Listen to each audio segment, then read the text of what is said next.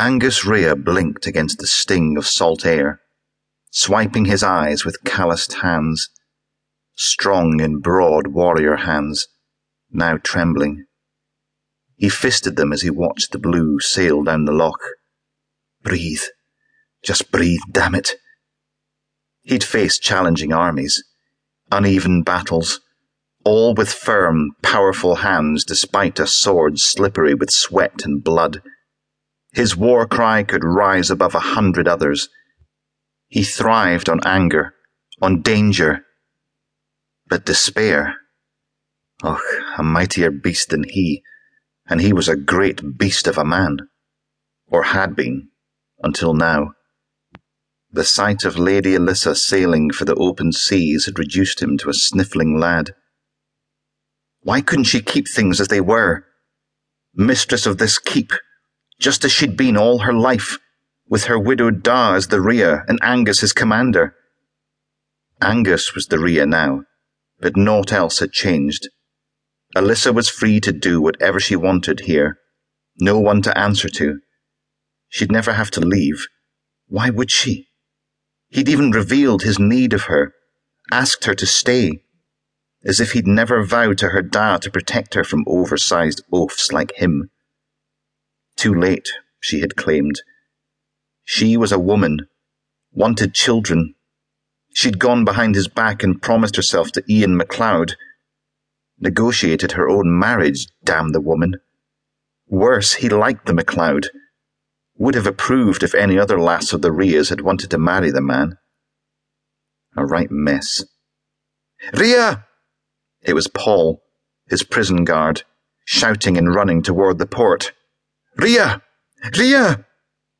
Too raw to deal with the man, Angus growled low in his throat and searched for a place to hide on the narrow strip of pier.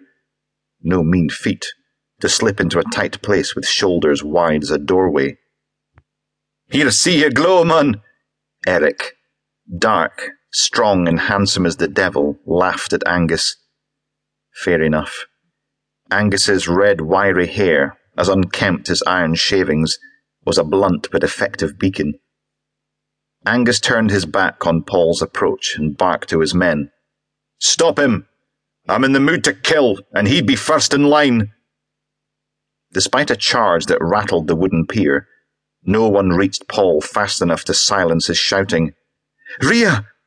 Whatever the man had to say was cut short by thumps and grunts, the sound of kicking and scrambling while being dragged down the pier. Still, Paul tried to reach Angus, croaking, You'll want to hear this. Stupid cur of a man, seeking an audience despite Angus's threat to boil him in oil for what he'd done. Go back to your hole in the ground, Angus barked. Idiot. Except the man had a keen sense of survival. Either he wanted to die, or he truly had something to say. Angus lifted his hand, stilling all action, and growled over his shoulder. Is it worth your life? Aye, it is, Paul promised. One of the prisoners talked. Startled, Angus turned halfway. The man, his tunic stained by the filth of the prisoners, cringed. Not a complete fool, then. Perhaps he really did have important tidings. Talked? The Reah asked. Lies of pain, or is it the truth? The soldiers held Paul firm, forced him to stand when his knees buckled. Innocent clan lasses had been kidnapped from across the Highlands. Nearly 30 young lasses taken in a few months' time, and only 4 recovered. Of those 4, only 1 still alive. The prisoners should know where the others were, but this man, this guard, had tortured their leader to death. The one man who could tell them what they needed to know. Dead men didn't reveal secrets.